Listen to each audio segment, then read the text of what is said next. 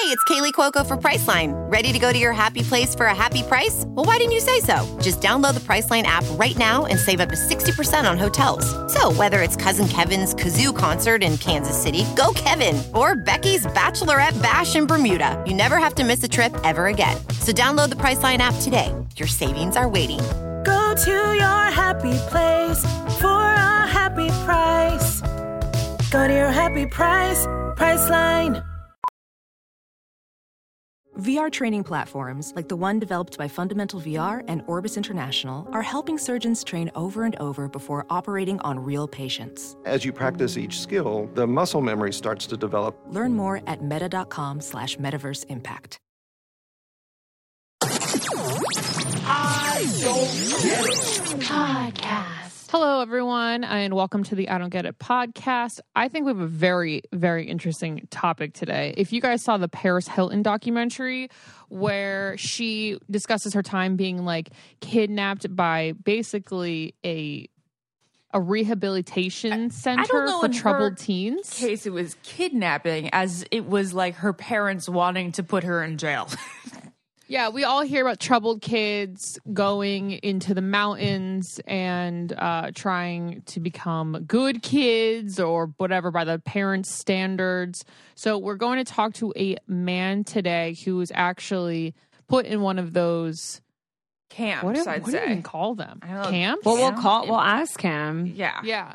A camp to not be gay anymore. His parents wanted him to not be gay. So there's a whole bunch of different put kinds, I believe. Yes. Like for for a whole bunch of things. Like just it says like in the stats that he sent us, there are over 6,000 children kept in residential treatment centers. That's what they call them. It's crazy. And for behavior change and of all kinds. Yeah, and it's basically very much abuse is what we're coming to find out as years go on.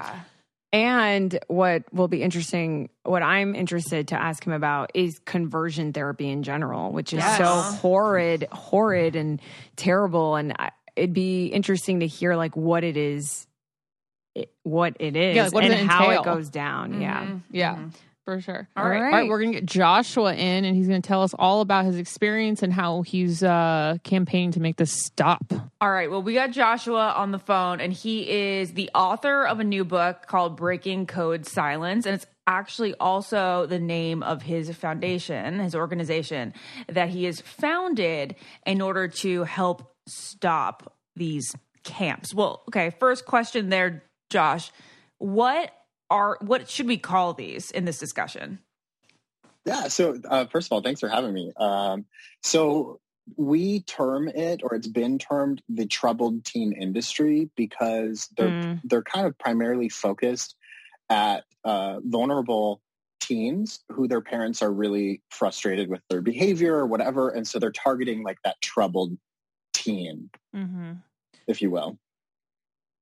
I feel like that's very Dr. Philly. I feel like Dr. Phil puts a lot of people or kids in these camps. That's immediately what I think of. Wow. So so can you tell us like, about your personal experience with these and like how you were basically kidnapped? Yeah, for sure. So back in 2006, I was 16. I had just come out to my family as gay, and they kicked me out on the street, and I kind of like couch surfed for a little bit between my friends' houses. And 2 months later, my parents called me and said, hey, we want to meet. We want to talk about you coming home. So my mom picked me up, and I'm thinking this is, a great first step in the right direction. And we start driving, and she pulls over about 2 blocks from where she picked me up. And these 2 big guys step out of another car. They open our doors. They undo my seatbelt, rip me from the car. My mom's crying. She's emotional. They throw me in handcuffs and put me in the back of their car. And I didn't know at the time, but my dad was parked about a block away watching from his car. And at that point, grew up in San Diego. So we drove from San Diego to Vegas, hopped on a plane, flew up to Spokane, Washington, and then drove another 3 hours to Montana, where I spent the next year at this facility. Did you know what was happening as soon as you got in the car and you were handcuffed? Like, did they tell you where you were going and who these did people you even were? know that these existed at that point at 16 years old? No. So like, they didn't tell me anything. So as we're driving, towards Vegas, I was thinking like, oh, maybe they're taking me to like an intervention. Maybe they're taking me like to a therapist. Like I didn't know. And then 5 hours later, I'm like on a plane, and then it ends up being 3 a.m. and I'm in this trailer in Montana getting my head shaved. I'm getting strip searched. They're doing a cavity search, and I'm being like sexually harassed basically as they dig through my bags and kind of dehumanize you and take away your identity. Did they say your parents arranged this? Yeah. Well, yeah. What was the conversation like on the route and the traveling there? Like, so they had like a folder of documents. They didn't really show me any of it, but what they did say did check out. My parents had hired them. They're a company that does this transportation service, and my parents signed over 51% custody to the school. So they were operating on behalf of my parents, and they had the right to do it. It's like basically a legal way of kidnapping your kids. And for most of the kids that get sent to these programs, they do it in the middle of the night. So these guys will just bust into your house and they'll rip you out of your bed. But because I wasn't living at home, they had to do it this way. So that's exactly what happened to Paris Hilton in the Paris Hilton documentary that just came out a couple of months ago. She describes this one night in their New York City apartment, these guys barging in, and she thought she said that she thought she was being robbed, and her parents were like, no, you're going with these guys, and they just grabbed her and pulled her out. And her sister, I think, had like a pretty scary reaction. You know, she was terrified too because she wasn't in the know. She didn't know that was happening, so she saw these men grabbing her sister. Yeah. So the place where you went, was it like specific to conversion therapy? No. So this is kind of what we as a nonprofit are trying to do, is like really cover all these loopholes, because there's 20 states right now that conversion therapy is illegal. However, these facilities operate under the guise of just behavioral modification. Mm-hmm. So you can send your kid there for anything. They could be bad in school. They could be doing drugs. Any reason. You send your kids there, and then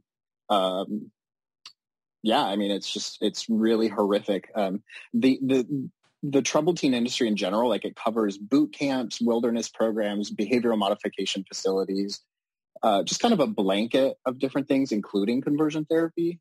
And the background of these programs and like the seminars that they do and the brainwashing that they do while you're in there was actually started back in the 70s with a cult called Synanon. And this cult ended up doing what was called attack therapy. So they basically gang up on you and beat you down. And then at the end of it, they like hug. Mm-hmm. And it's like their way of like basically brainwashing you to feel like, oh, you did so good by like taking all this abuse. Now we're going to like support you and lift you up. So that was like the kind of daily, day-to-day environment that we were living in.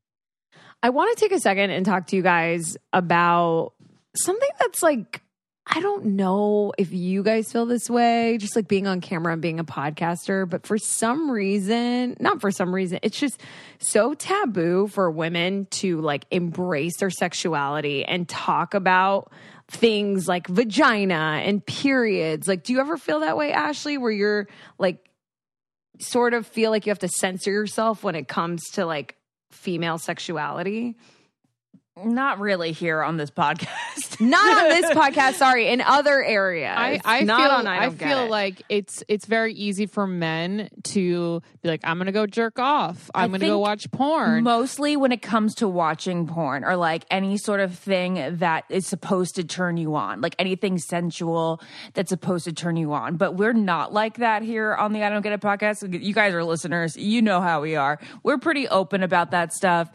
And one of our favorite new ways to get turned on is, right, and to embrace your sexuality and like explore your intimate desires. Is this a company? It's called Femtasy. It's erotic short audio stories for women. They're ethically produced and they're especially designed to satisfy female desire and provide pleasure. They're steamy fantasies that are narrated by both men and women, but it's just audio, so no images. So you kind of like turn yourself on through your own imagination. imagine like laying in a bubble bath at night. You have a glass of wine. You put one of these on, whether it be a woman narrator or a male narrator, equally good, honestly. And there's kind of mentally getting yourself there, and then you can finish in any way you please. Ooh. But the fact that you can just mentally create these pictures, it's what's kind of sexy for women, you know. Totally. It's good for our imaginations. Because remember that saying that men fall in love through their eyes and women fall in love through their ears? Well, that applies here. Exactly, guys. So you can listen to your fantasies and take time for yourself with Femtasy on www.femtasy.com. That's FEMTASY.com. There are over 500 audios exclusively for you guys to connect with yourself and to make the connection just more intense. Use our discount code GETIT. You can save 25% off on our annual subscription. Again, our code GETIT, and you guys will receive 25% off on our annual subscription. Love yourself all year long, anytime, anywhere. It's crazy that the Netflix documentary on this has yet to come out. It's crazy that I'm 31 and talking to you is the first time I'm talking to someone about this experience. I think the only thing I can remember in my head of hearing about this wasn't there a film with Lucas Hedges and Nicole Kidman, I think, where I forget what it was called, but she sent him to a camp. So you show up and you're in this trailer in Montana, and then what happens? Yeah. So once they kind of stripped me of my identity, they put me in a uniform. They took away my personal belongings, dumped me into what they called your family. So it was just a group of about 20 guys that we all shared one cabin. And from that point, I mean, the abuse was daily. And me being a gay kid who's in a facility that isn't specifically for gay kids, there's kids there that were super homophobic. So I was not only getting abused by the staff, I was also getting abused by the fellow kids. And so I was being sexually harassed. I was being forced into hard labor as punishment. I mean, they would make us do anything from if you were kind of being hard on yourself, they'd say, oh, you're acting like a doormat. So every time we go into a new room, you're going to lay down and everyone in your family is going to walk over you. And then physically, and actually, not verbally walk over you. Yes, physically step on you. And that is the vanilla of this ice cream sundae of abuse. I mean, we're talking about, I remember one time I got in trouble because I had known about something that somebody else had done. I hadn't even done it myself, but they took us out. This was in the middle of winter up in the mountains. So 2 feet of snow, put us in sandals, shorts, and a t-shirt, and made us carry logs from one end of the football field to the other for an hour.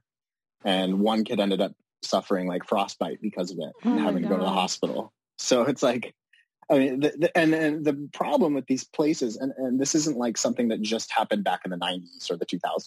These places are still in operation. We estimate that there's 1,000 facilities under the TTI umbrella still in operation today.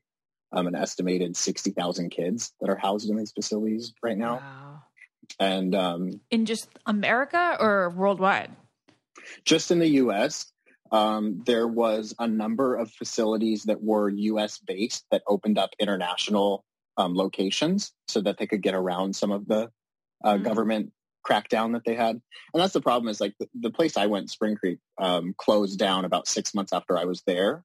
And the owners just popped up in other areas and opened new schools. So even when they do get kind of cracked down on, they end up just transferring the kids to other programs. And so these places are legal. Yes, 100%. There's little to no government oversight. What we're doing as a nonprofit, Breaking Code Silence, is really trying to start changing the public awareness of the issue, obviously first, and then tackle the legislation. So we actually had 2 recent big victories with that. We had the Utah State Bill 127, which kind of Paris Hilton actually went and spoke on behalf of the organization and on behalf of survivors as a community, and got that passed in the Senate there, which kind of created sweeping regulations for the state of Utah, which is huge because Utah is kind of a breeding ground for these programs. Wow. Why is that? So is it a very... Oh, yeah, Utah? Why is Utah? that? It just, they tend to be Utah, Montana, Arizona. They're just states that are very lax with their government oversight in terms of these programs. And usually we find that there's a religious exemption that allows them to operate with like absolutely no oversight. That makes sense. Yeah. So we actually just passed a bill yesterday in Missouri that finally makes it so that any religious institution like this has to be accredited and they have to do federal background checks on their employees. And which you would think this was a no-brainer, they were even exempt from the state fire and safety hazard protocol. What? So having all those people? Yep. So now in Missouri, you know, any of these facilities not only have to be accredited and do background checks, but they also have to adhere to like the general safety, you know, things that any building or organization would have to adhere to. That's like the kid that got frostbite. You bring him to the hospital. What do you say? Like, oh, we're doing because we didn't have any regulations on if a kid got frostbite and was physically in danger. Yeah, so it's as our community, like Breaking Code Silence, why we're named that is because one of the first things that they impose on you is this vow of silence, that what happens there stays there. Mm-hmm. So that's why we're named that, because we're empowering survivors to kind of, you know, break that code. And at Spring Creek specific, sorry, my voice is a little shaky. It's always emotional when we talk about this because it's so real. Yeah. So I apologize. Yeah. It's honestly just so brave that you, when we were hearing you talk about like what happened with your mom and your dad being a block away, like the fact that you are willing to revisit this mentally and emotionally just to like help other people and passing, you know, all these laws. And it's honestly incredible. Like, thank you. No, thank you. I appreciate that. I mean, that's really what we're here for, is the kids who are still living this horrific experience today. That's what we're trying to end. But in terms of the like medical stuff, you know, like, yeah, we had this vow of silence, but what we found specifically at Spring Creek, and this has happened at other facilities too, is that they got the local economy was really bad.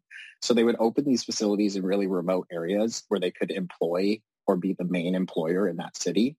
That's what happened with Spring Creek. So the local doctors were actually starting to do medical procedures that were voluntary, and they were billing your parents as like, oh, your child got sick and had to go to the hospital. But in fact, like, they all of a sudden pulled me from my school class one day and said, hey, you're on our roster to go into town to see the doctor. And I was like, well, I'm not sick. I don't know what that's about. And they're like, well, hey, like, you don't really have a choice, so you go. And so I get there, and they literally put me down in the chair, didn't say a word to me. They shot me up with like 9 different vaccines. My parents were very anti-vaccine, so I never had any. Wow. My parents had no idea that it was, and they didn't approve it. And then they sprayed like a local anesthetic on my forehead and my leg, and they removed moles and charged as a like non-invasive surgery. So what our assumption is, and we don't have the documents to prove this, but as more like ex-employees are coming forward, we're getting this information. They were basically charging the parents like, oh, you know, $2,000 for a medical procedure because he was sick and had to go to the ER. Wow. And then the school was taking $1,000 and the doctor was taking $1,000. Oh my goodness. They just looked and you're like, well, he needs vaccines and he has got a couple moles. So here's a free $2,000. This is fucked. Yep. Gosh. This is fucked. It's super fucked. Yeah. So Ashley and Lauren, it was my friend Sabrina's birthday, and I got her the most thoughtful present. What was that? So I pride myself on being very thoughtful. And there's this new company called NoteCube. It is so cool. So it's basically this wooden box, and you can get the person's name engraved on the top. And this is a gift for anyone. Like, it doesn't have to be a friend. It could be a family member, like your husband, wife, whoever. And it's so cool. So it comes with a stack of notes in the box. And on their website, you can put pictures on the back. You can actually edit. And all the thoughts are like really nice things. Like, so basically, this is how it went down. I went on the website and then I checked marked all the things that she is, like trustworthy, loyal, like loving, and they already have notes for those things. So this is like for the extra lazy, thoughtful person, basically. but I obviously went a step further and like edited, some of the things they wrote, and I added pictures of her on the back. And when I gave it to her, she was like, this is the most thoughtful thing. And it's so cute because people can put it on their desk or anywhere. And when you're having a bad day, you just take a note and like read like what your friend or family member thinks about you. That is very nice. So cute. That's nice. That's a great idea for Father's Day, anniversaries, birthdays, weddings, Valentine's, like all the things. And it comes in an engraved wooden box. So that's really nice. It's a nice little keepsake item. It looks like pretty out on your dresser, on your desk, or something like that. Mm-hmm. And you guys, because you're I Don't Get It listeners, we have a special code for you for the next time you need to buy a thoughtful gift. You get 20% off using the code I Don't Get It. And you can get them at thenotecube.com. Free delivery worldwide. It's easy to create and it lasts a lifetime. So check it out. 20% off with the code I Don't Get It at thenotecube.com. So did your parents have any idea it was going to be like this? Or did they think that it genuinely could be a place to, quote, help you in the way that they wanted you to be helped? Did they think it could be violent in any way? Yeah, traumatizing? No, I appreciate that question because the parents are victims in this too, 100%. They are led to believe that this facility is going to be, character building and it's going to help your child. And in my case, it's going to, quote unquote, fix your gay son. So they're led on with all these big, big promises that falls so short of that. And with the no government oversight, there's no way for these kids to actually submit a report when abuse happens. Mm-hmm. We had in Spring Creek specifically, we had girls who were getting pregnant by the staff. We had cases of rape. There was suicides that happened with the kids. A number of really egregious. They had this spot called the Hobbit, and it was basically like a 5-foot by 10-foot room with neon fluorescent lights that were on all night. And you were given half diet, and you could be locked in there for weeks or even months. And it's just, you're put on isolation. And so your communication in and out is completely monitored and restricted. If you have good behavior, you might get a 15-minute phone call once a week with your parents. And you would go into this hobbit hole when you did something bad, quote, quote? Yeah. It was usually you were put on isolation because you did something bad. I was put in there one time because I kicked over a table. Like I was pissed one night because we had this all night. There was some guy who would sit in there at a desk in the room with a light on, and he would kind of watch everyone to make sure no one kills themselves or anything in the middle of the night. And so I just got so pissed because he would always bring us smelly, nasty food. And so there was one night where I was it was actually right after I had done the snow carrying the logs. And at that point, I was already level 0 points. Everything's a point system. So they dropped me down to nothing. And I was I have nothing to lose at this point. So I kicked over his table and was like, fuck you, Bob. And so they tackled me, restrained me, and then threw me in isolation for 3 days. Wow, it's literally solitary confinement and torture. This is it's stuff that we're not even legally allowed to do in our prison system. This type of abuse is illegal for adults, and yet it's going completely untalked about because of how controlling they are over these kids, and the parents are just gullible and desperate. So, how long were you there, Josh? And you were 16? I was 17 to 18 around that time. I was there exactly a year. My parents paid $80,000. That was my one. That was my next question. A year? I'm thinking you're there this? a month. It's like an Ivy League education. Yeah. Oh my God, it's more than a year at Harvard. Yeah, and we find that there's a number of kids who are sent to these places that are court ordered from the juvie system. And also when the foster care system is overloaded, they have been known to funnel kids into these programs too as a place to house them. So these are kids who have already faced an immense amount of adversity in their lives and are being funneled in, and the state is paying sometimes up to $600 a day for them. What the fuck? And they're in there for potentially years. What is the program and curriculum, and how is progress according to their standard as the fucked up camp? How is progress tracked? Like, when do you get to go home? Do your parents decide? Right. Do you decide? Are you taking tests? Like, are they evaluating you? Do they have psychologists coming and showing you Rorschach painting? Like, what's going down? Yeah. So in terms of like education in the school system, it's a lot of, at least I'll speak for my experiences. Spring Creek had donated homeschool books that were like from the 80s and 90s. So they were like super outdated curriculum.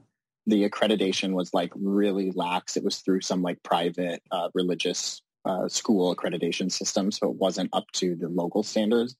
And there's been a number of survivors from Spring Creek who have found that they can't even access their school records since the school's been shut down. They've trashed it all in a way to cover their tracks.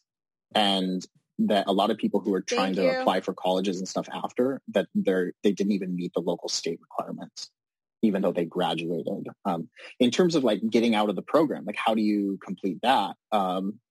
They have a series of seminars that were based off of what that cult Symenon had taught, the attack therapy type situations. And so these seminars, you would go in it was about every month and a half, they would host the seminars. People from this company would come to the school and host it. And these are multi-day seminars that you're there for sometimes close to like 20 hours. So they sleep deprive you.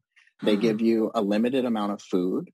And then they do this attack therapy where they are ganging up on people. I remember in one of the seminars, they made a girl stand up and describe in detail how she was raped by her father.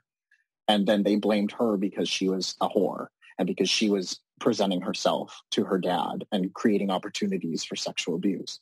And they beat her down and beat her down and beat her down. And then again, just like they do on a daily basis, the last day of that seminar, it's all like flowers and rainbows and love and lifting you back up so that you go back kind of completely like gaslit and brainwashed that like somehow that experience benefited you.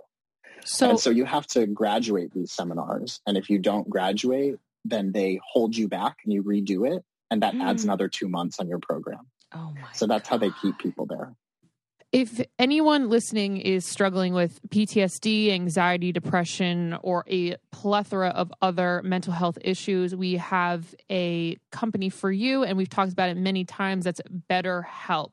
And BetterHelp, you can talk to a licensed therapist at any hour of the day. You can talk to them on chat, text, FaceTime, call, and you don't have to wait in that uncomfortable waiting room where people are looking at you wondering, why are you here? Why are you here? Why are you here? You can do it in the comfort of your own home. And the service is available for clients worldwide. And they have a very broad range of expertise available, which you may not encounter in your own town. So they have licensed professional counselors who are specialized in anxiety, stress, depression, relationships, sleeping, trauma, anger, family conflicts, LGBTQ plus matters, grief, self-esteem. It's really professional, convenient, and affordable. It's the best. And so many people have been using BetterHelp that they're actually recruiting additional counselors in all 50 states. So friends, we want you to start living a happier life today. As a listener, you'll get 10% off your first month by visiting betterhelp.com/getit.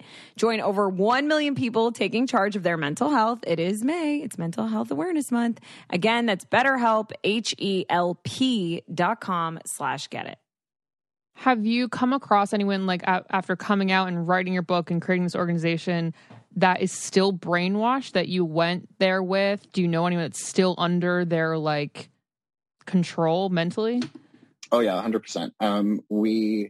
Within our community, there's a little bit of division because when you're a child, and there's kids that are as young as 7 sent to these facilities. And when you're that young and you're still developing, so much of this becomes part of your identity. Mm-hmm. And we find that there's many people within the survivor community that not only don't want to speak out against it, they're actively in a mind space that this somehow benefited them. And they'll make excuses for it. Which I wanted to ask you about, like, how this has affected you. And did you know the gravity of the situation in the moment? You know how when you're a teenager, you're like, oh yeah, that was bad. Or a lot of people who have been through really traumatic experiences, whether it's sexual abuse and stuff, they don't understand what's happening, right? And then they grow up and they talk to friends and they're like, oh shit, I was abused. This was traumatic. So when was that moment for you? And did you realize it in the camp, or was it years later? For me personally, like, I definitely realized it while I was there. I mean, like, my first experience of the camp was getting my head shaved and having to strip down and take a shower in front of someone. I mean, it just sounds like concentration camp.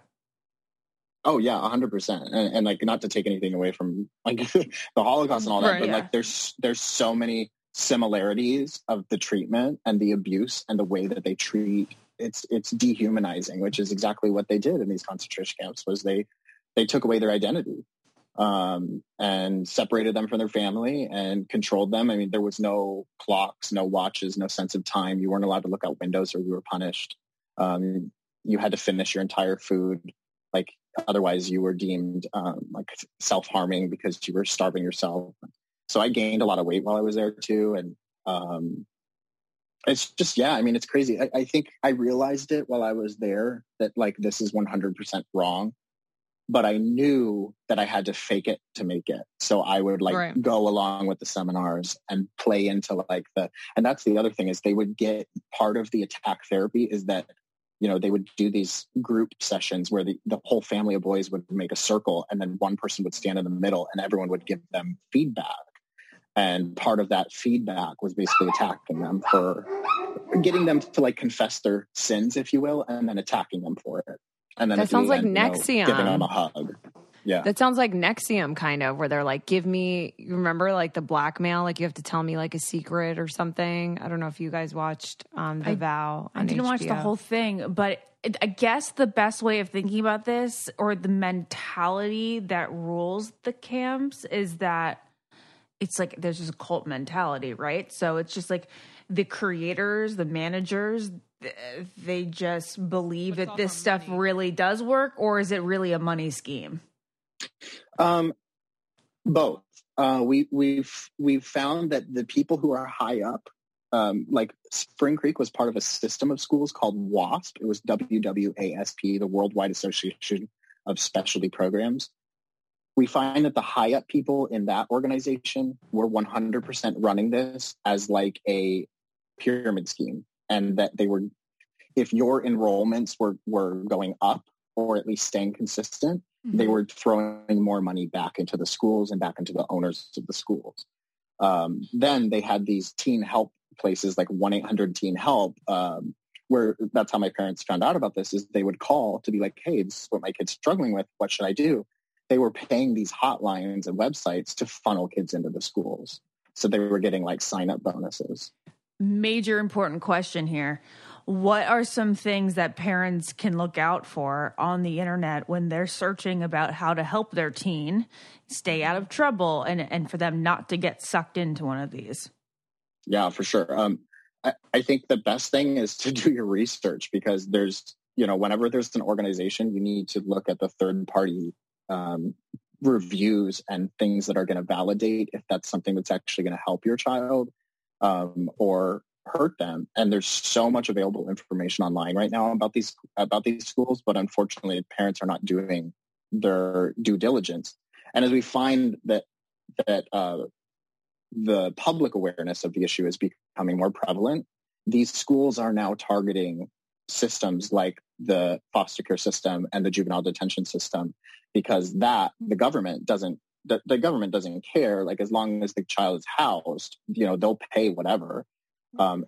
So we're finding that there's slowly being a transition in the trend of private paid funding for these kids going to actual public funding for these kids. And that's where the kids are coming from more and more today than they were, 20 years ago.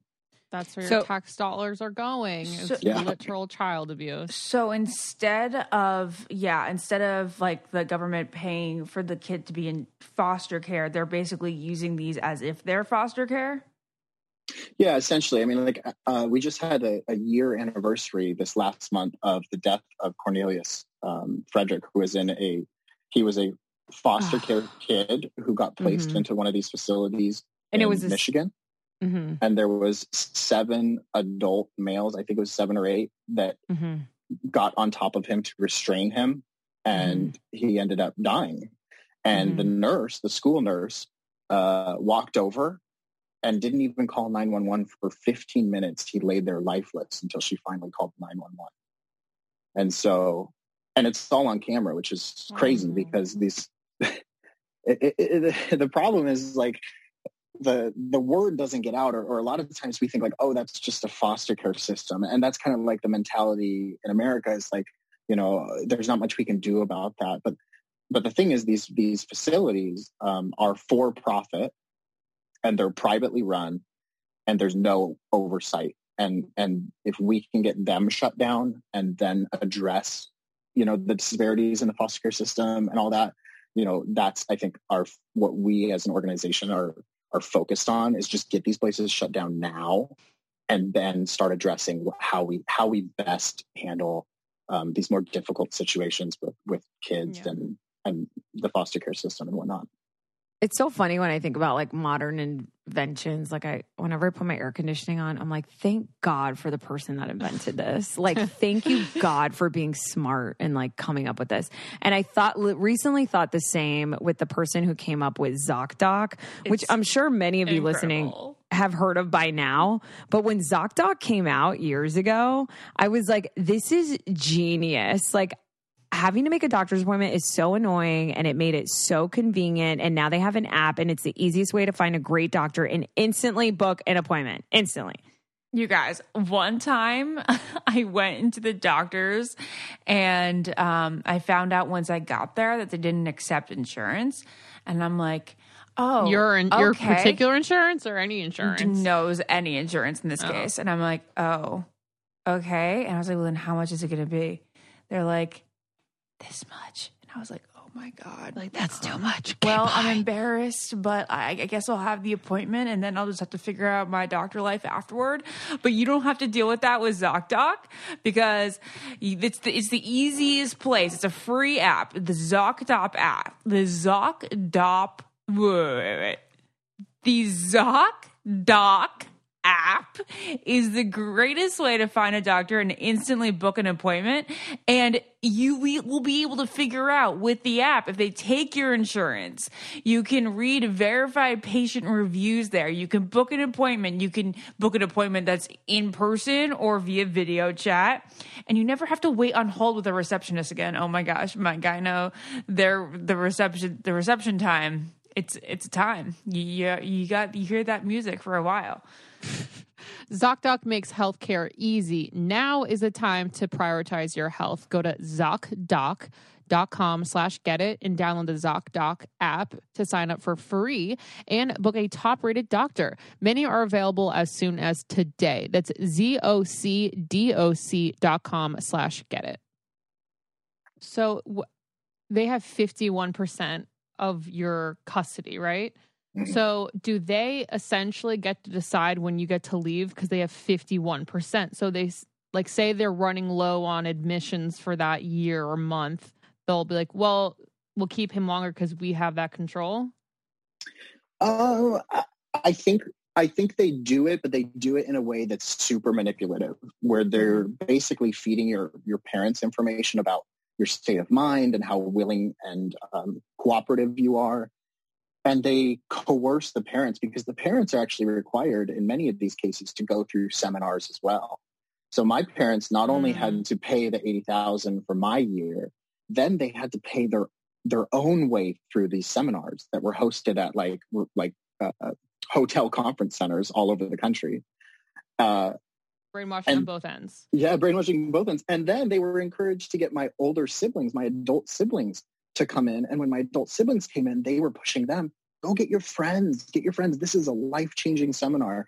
So it was like, again, that cult mentality of like, this is how you have to live your life, and just soaking in the money and not putting, that's the problem, is they're not putting the money into the actual care of the kids. They're just pocketing it. What a pyramid scheme, man. So you go home after a year, and I'm assuming, because you said you had to play the game, that the little contact you could have with your parents here and there, maybe you couldn't tell them everything that was going on. I'm curious to know. But when you get home, what was that conversation like? And what happened there a year later? So this was right around Prop 8 in California, when they were voting on the right to marry. And I came home, and there was all these vote yes on Prop 8 signs in the yard.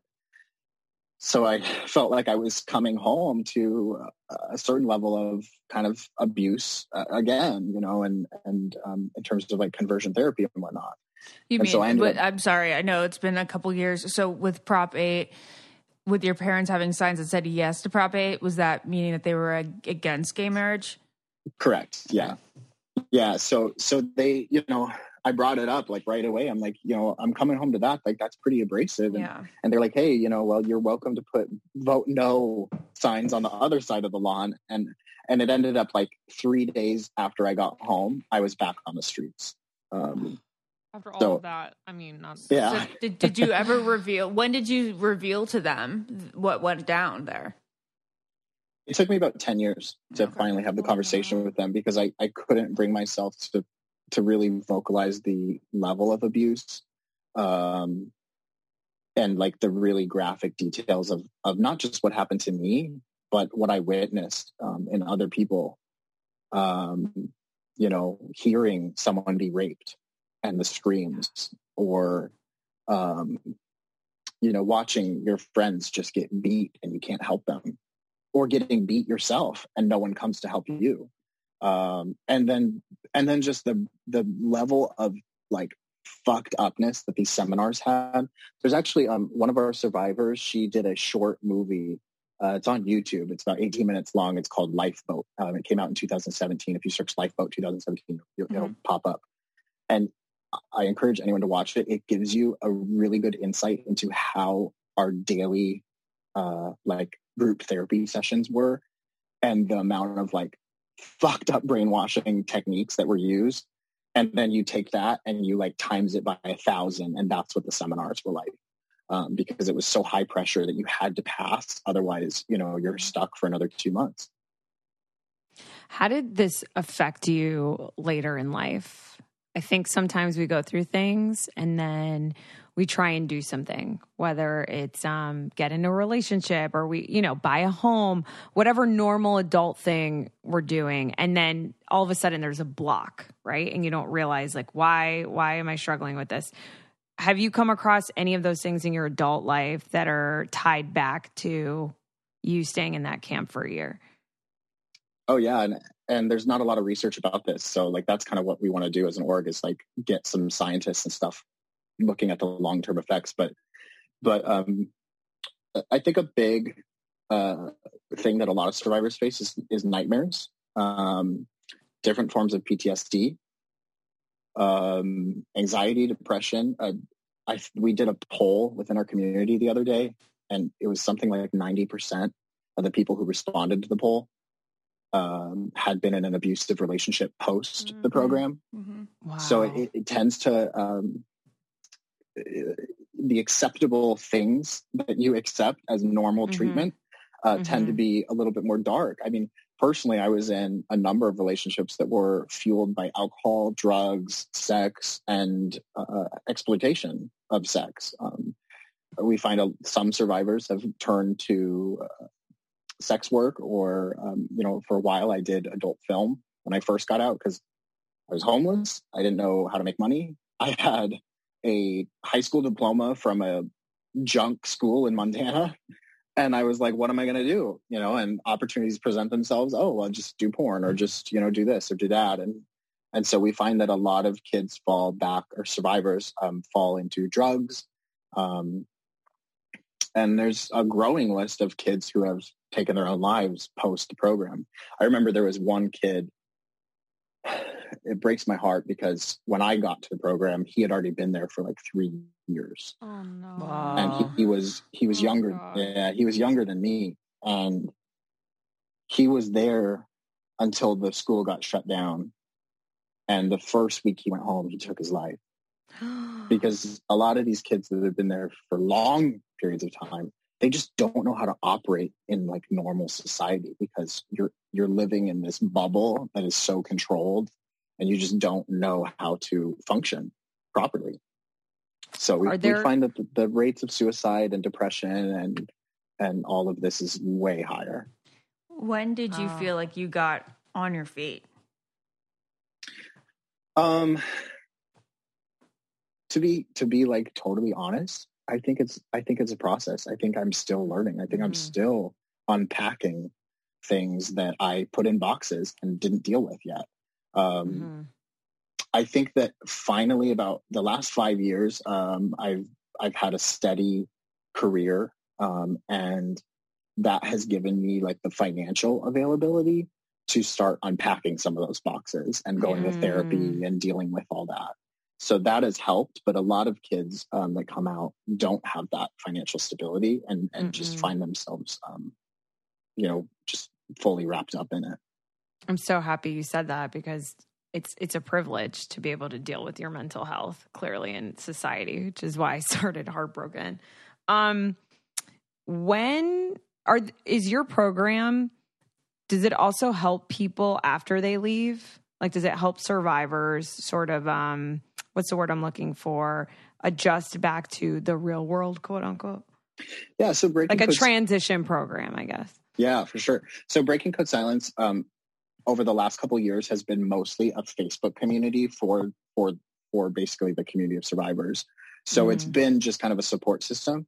And we've only just now this last month gotten our nonprofit status. So we're still kind of developing our programs. We have 4 different areas. We're focusing on advocacy, awareness, legislation, and research.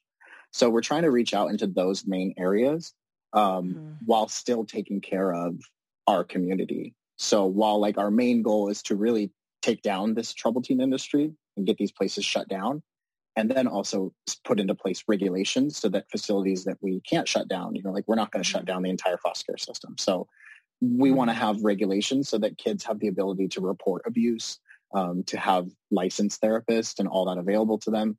So, so part of that like comprehensive plan is to 100% find ways to support our community.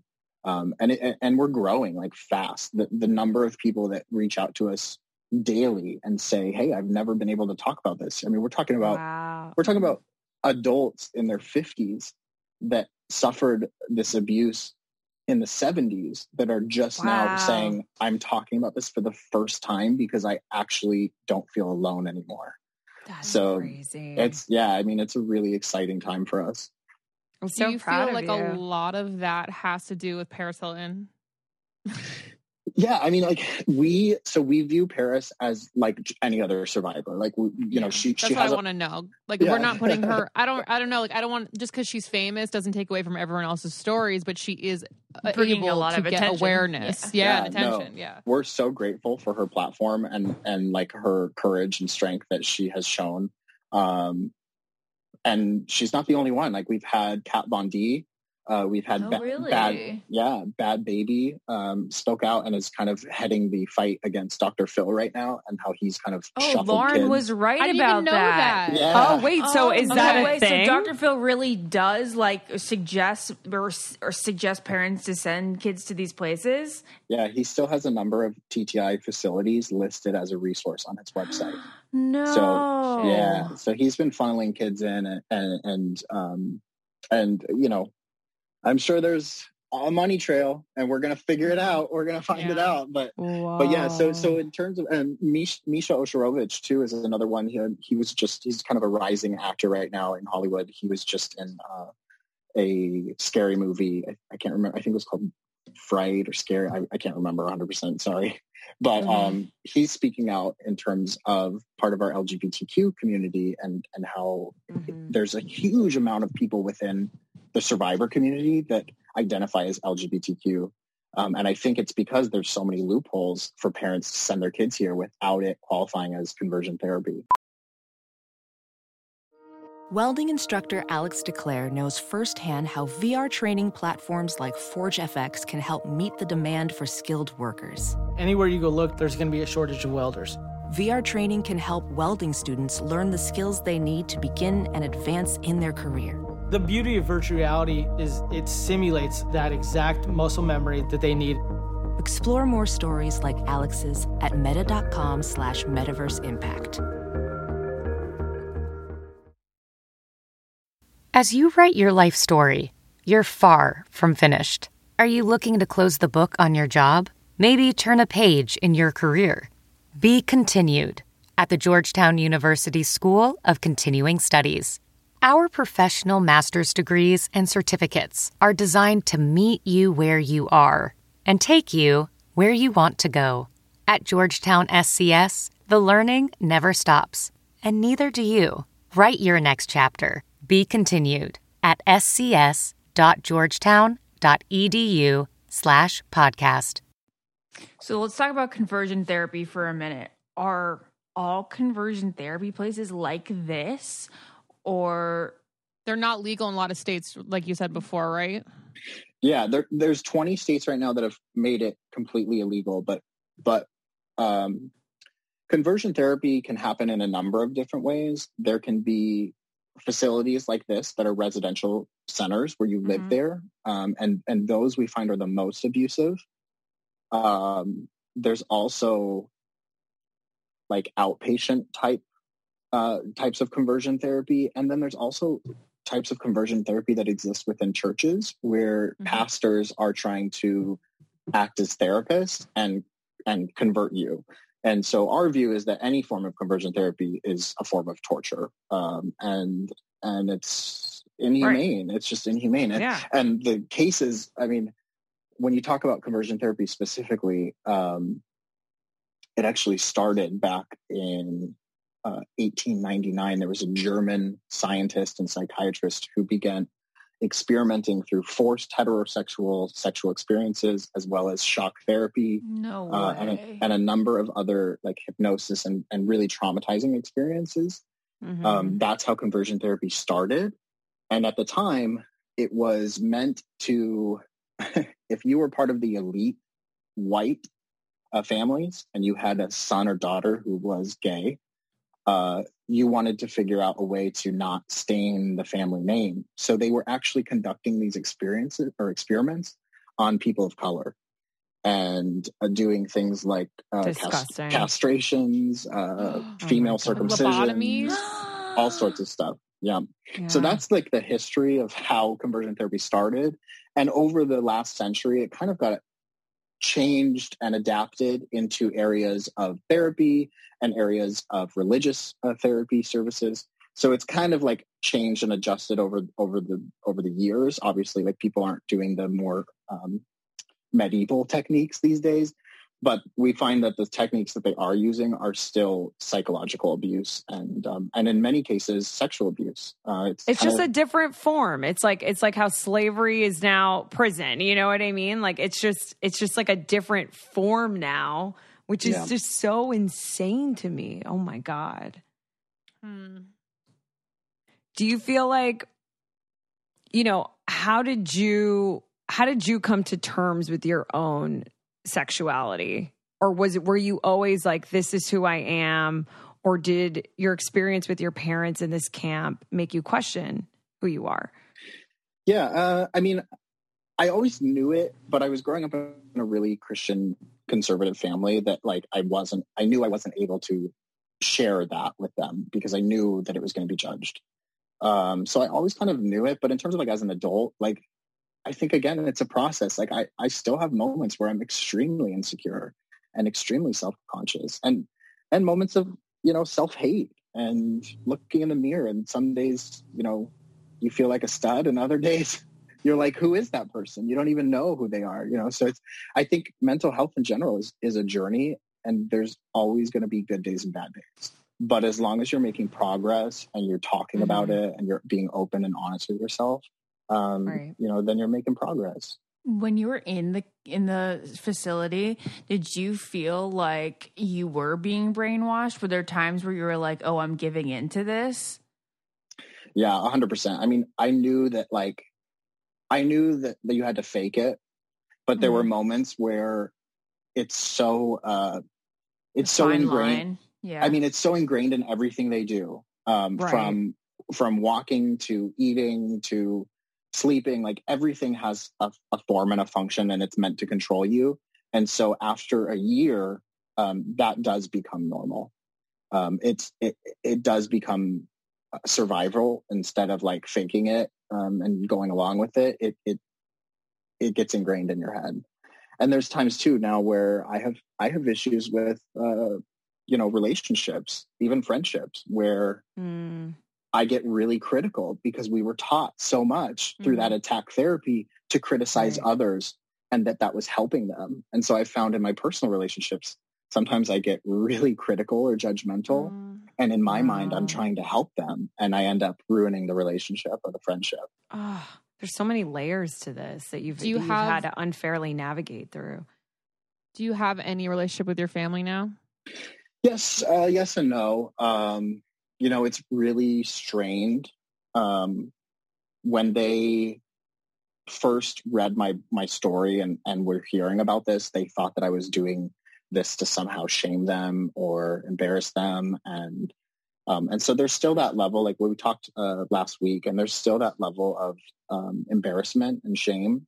But at the same time, they're learning as the community speaks up. They're learning more about the levels of this. And they had no idea that this had been going on. Like we did a video a couple weeks ago that survivors were able to share their stories and thank Breaking Code Silence for the work we're doing. And they're seeing people who are their age, and they're like, we had no idea that this was so far reaching. We thought this was just one school, and it's an entire system that nobody is talking about. Has the organization and the book done anything? Like, have you gotten any feedback from parents that say, thank you so much, I was about to send my kid to something like this, and then I realized what it was? Yeah, we have a lot of parent outreach programs that are going on right now. And we're learning that as people do reach out, or they send their kid away in a moment of desperation, and then they find us and realize, oh snap, like what did I just do? Yeah. So we have an entire reporting team that is handling cases with minors and people who are still in the program, or parents that are dealing with this, and how to navigate reporting the abuse and pulling their kids out, finding the appropriate care that they need. So we have an entire team that's addressing that, and that's part of our advocacy team. So yeah, it's the work is nonstop. I mean, we're working hard. So what can we do as our listeners? What can we do to help stop these camps? Yeah, no, I appreciate that. I think that the first and foremost thing is just spreading the awareness that this stuff exists. And this stuff has been going on for so long that chances are you might know someone or be related to someone that might have experienced some form of this, but just doesn't talk about it. And so I think sharing this stuff is first and foremost. Like, we are across all the social media platforms. If people want to follow us, it's just Breaking Code Silence. We are on Twitter, Instagram, Facebook, all of that. We have posted daily stuff on our Facebook. That's where we have our support groups for survivors. If anyone has been through this and they want to reach out to us, we have our support group on there. And then, we're just working to get the word out. And as a part of that, slowly doing pushes to get legislation brought forward. And that's the hard part is you can't really do that until the public is aware and the public is behind you. Yeah, and they're enraged by it, and we're like protesting outside of it. And what I don't even know if I can ask this, but in my head, I'm just like, what's stopping anyone from calling the cops and being like, I went there, I know there's some effed up shit going on there, I think you guys should check it out? Or like, at what point does the FBI get involved? Or maybe they are already investigating it. Like, I don't know. Do you know anything about that? I mean, I would love if the FBI was involved. As a SWAT team goes in there, yeah.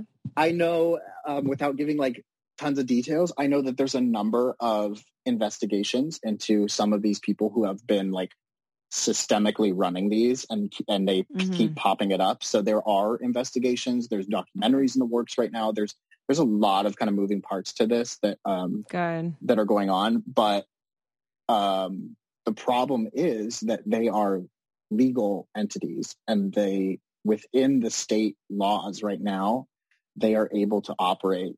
And so a lot of the law enforcement see the abuse as like specific instances. They don't see the entire system as abuse. And that's where we're trying to kind of change that. And a lot of times the local police are paid off, or their family members work there, or, you know, it's like that's why they're really careful with where they open these schools, because they want it in a rural place where they can kind of get away with it all. Jesus. So you call them schools. Can you tell us like what the day-to-day routine was for you? Yeah, so we would wake up usually around 5 a.m. The lights would go on. You either were assigned a morning shower or an evening shower, and you got 2 minutes. So if you were the first one to go in, you were showering cold.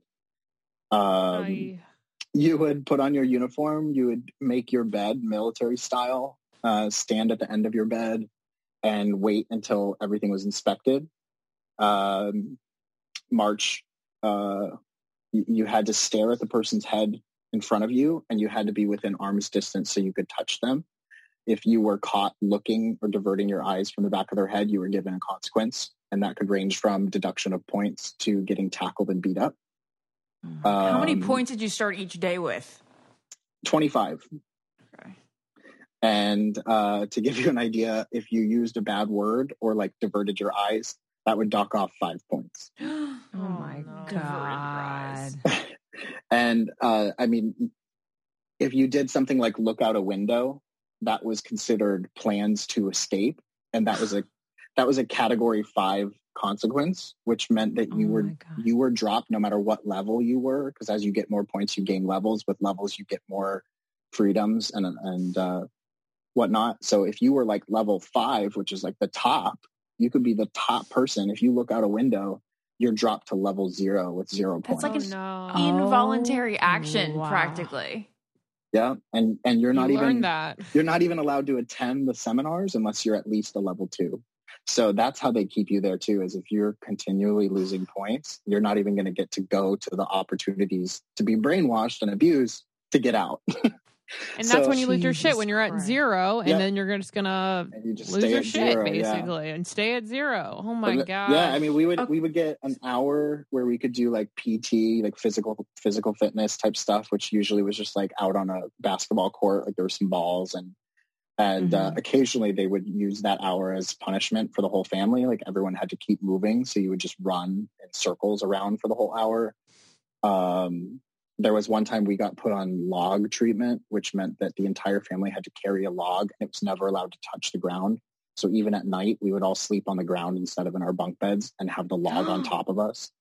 And if it touched the ground, we were punished, and like additional days were added onto it. There was also, this is one thing that we're really trying to address, is the psychological effects of putting someone on silence. So in our camp, they called it Black Cloud. If you were put on Black Cloud, if you talked to anyone, or if anyone talked to you, they were given a category 5 consequence. So you would drop down to 0 again. And they would put people on Black Cloud for sometimes days, weeks, or even months, where you were completely cut off and could not even socialize with other kids. You couldn't speak at all. Could not speak at all. Otherwise, you were, again, anything from dropped a level to physically restrained, beat up, or put in the Hobbit or the isolation room.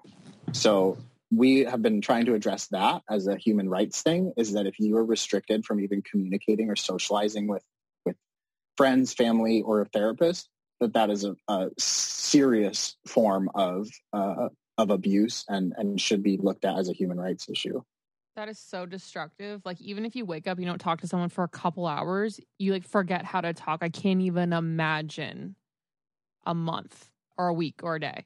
That is we find that that happened a significant amount in the wilderness programs, where they would take these kids and just drop them out in the wilderness, and they would have to fend for themselves. They had to learn how to make a fire. They had to basically eat like a can of beans a day.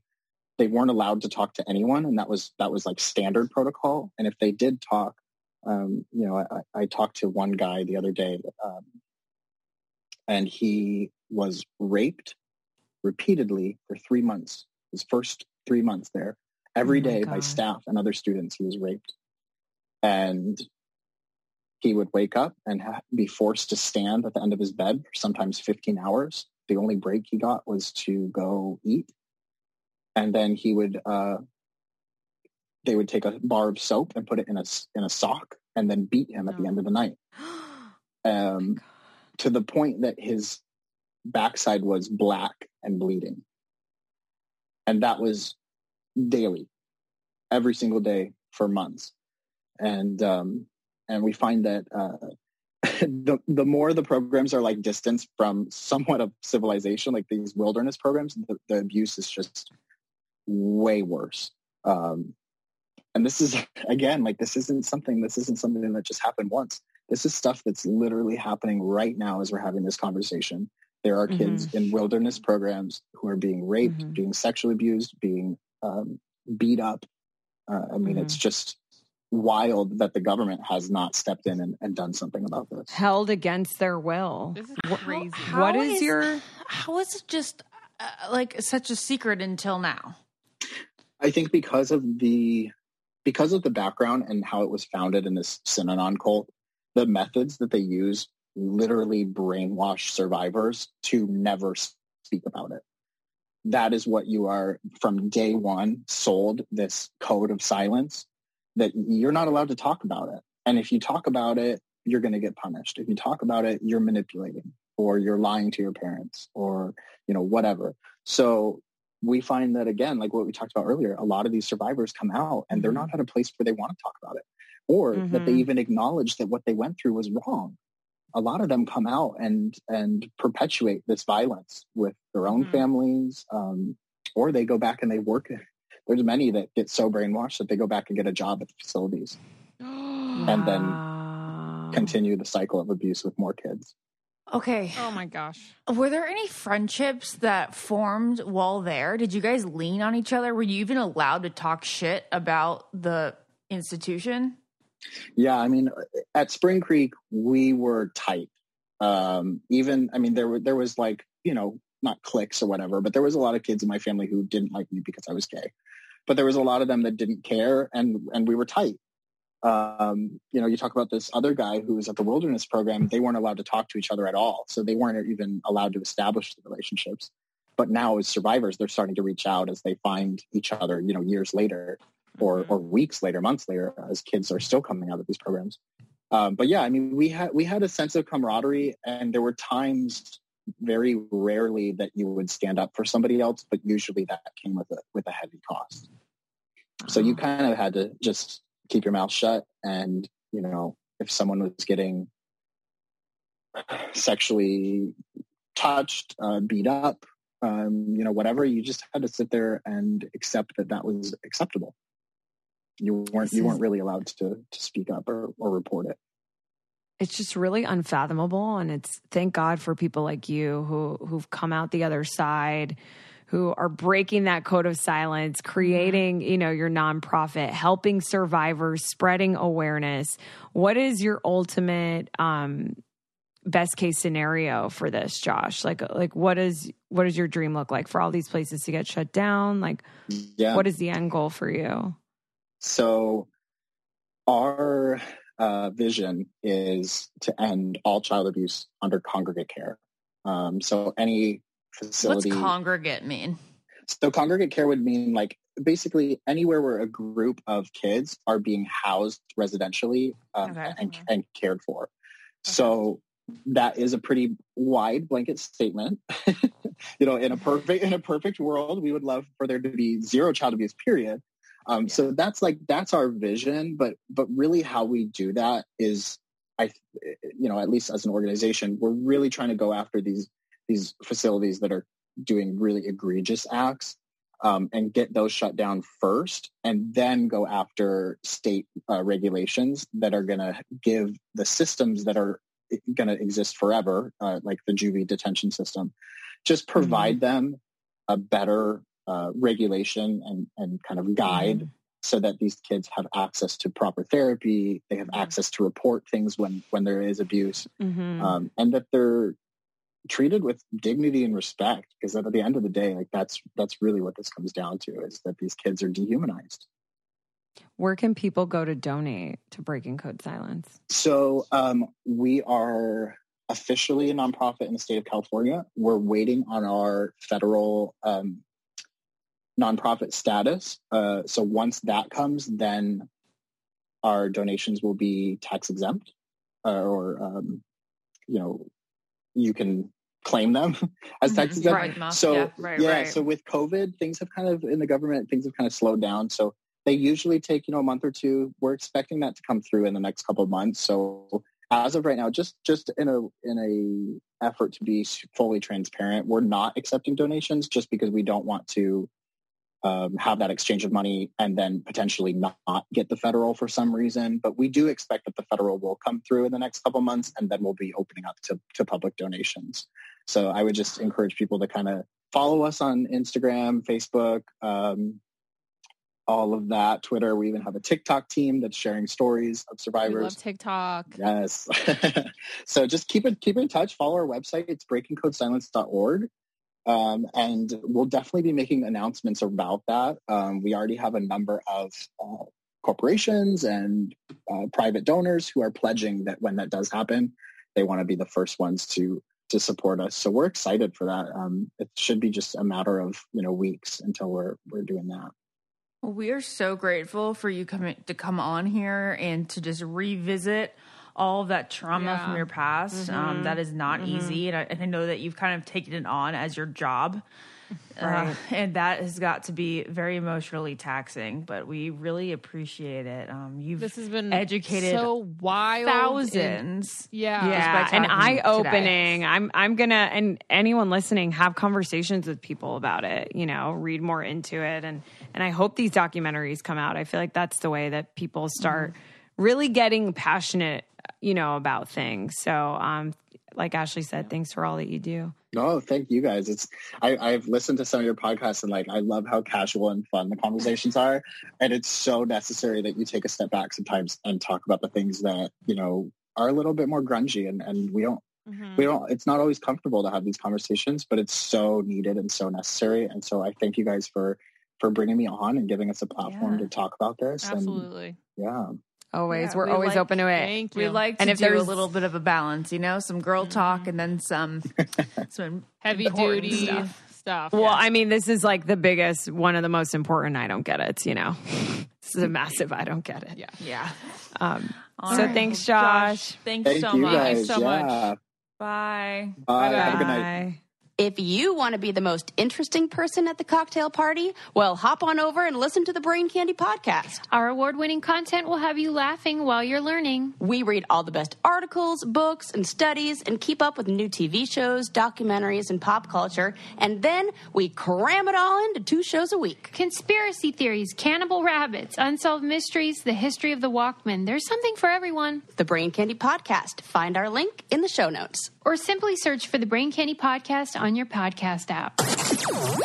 I don't get it. Podcast.